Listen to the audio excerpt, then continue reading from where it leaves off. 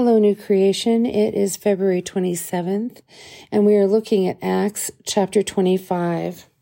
We can read a chapter like Acts 25, and in the reading, it can seem like each event follows in succession. But we may not take note that this is what's happening here with Paul is a grindingly slow process in which Paul's life is to be determined by a system that is corrupt. Felix has him in custody for a couple of years, hoping for a bribe from Paul for his freedom. It's politics as usual in the empire, and the Jewish leaders' hatred of Paul intensifies as they still have their plot to assassinate him. After Felix, we have Festus, who takes his seat of judgment, and Paul fearlessly declares his innocence and speaks truth to corrupt power. He appeals to Caesar, Paul does, not because he trusts Caesar, but he's strategic and his trust is in God. A people clamor for leadership, and for some, depending on what their affiliation is, hope springs up when a new president is elected or a new official. But Festus also vacillates, and Paul is once again surrounded by his angry, murderous accusers, who suggest that Festus send Paul to Jerusalem. And of course, the ambush is still there. Paul relates much the same as he had 2 years earlier before Felix. And Paul has had these 2 years to ponder and to pray over his own case. As a Roman citizen, Paul must be asked for his consent to be taken to Jerusalem.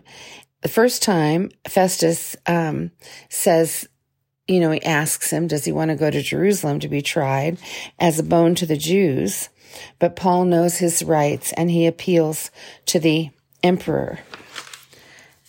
Paul's case is yet to be tried, so an appeal is very different then, in this case, than it is when we appeal.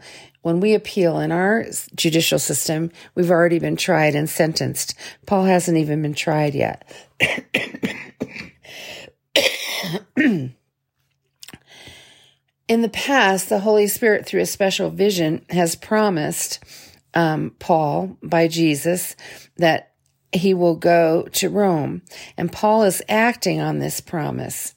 We too pray, and sometimes we wait for God to act, and other times he acts as we take human responsibility and step forward. And there's an element of discernment in this as Paul appeals by virtue of his rights to the emperor.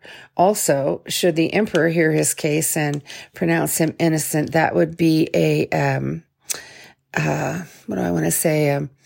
validation or of Christianity as a religion. Festus represents Paul as one who's insisting that a man named Jesus, who died, is alive. Festus, as all wily politicians do, tweaks his story for his audience. So before the first time when he asked Paul if he wanted to go to Jerusalem, it was a bone to the Jews. But before Agrippa, he says that he wanted to get it clear in his mind that what the charges against Paul are all about, according to Jewish law. That's in verse 20.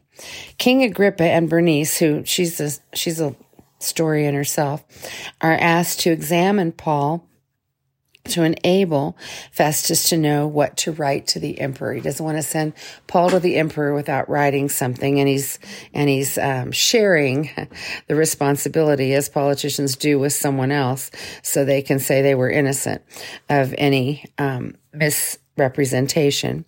King Agrippa is fully assimilated into empire.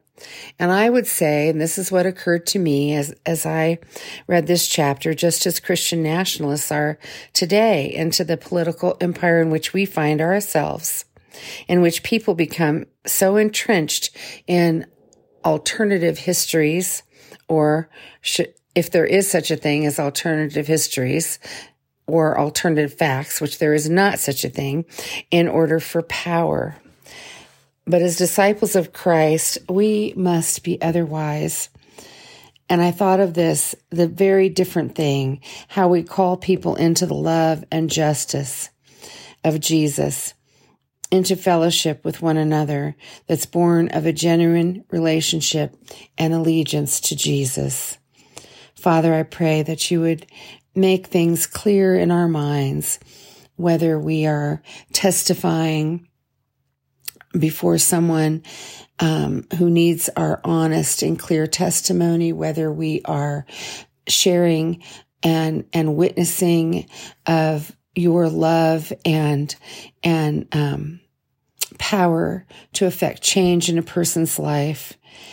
Lord, I pray that we would have an allegiance to you above all empires, above all things, and that in that we would be fearless. In Jesus' name, amen. Oh, I got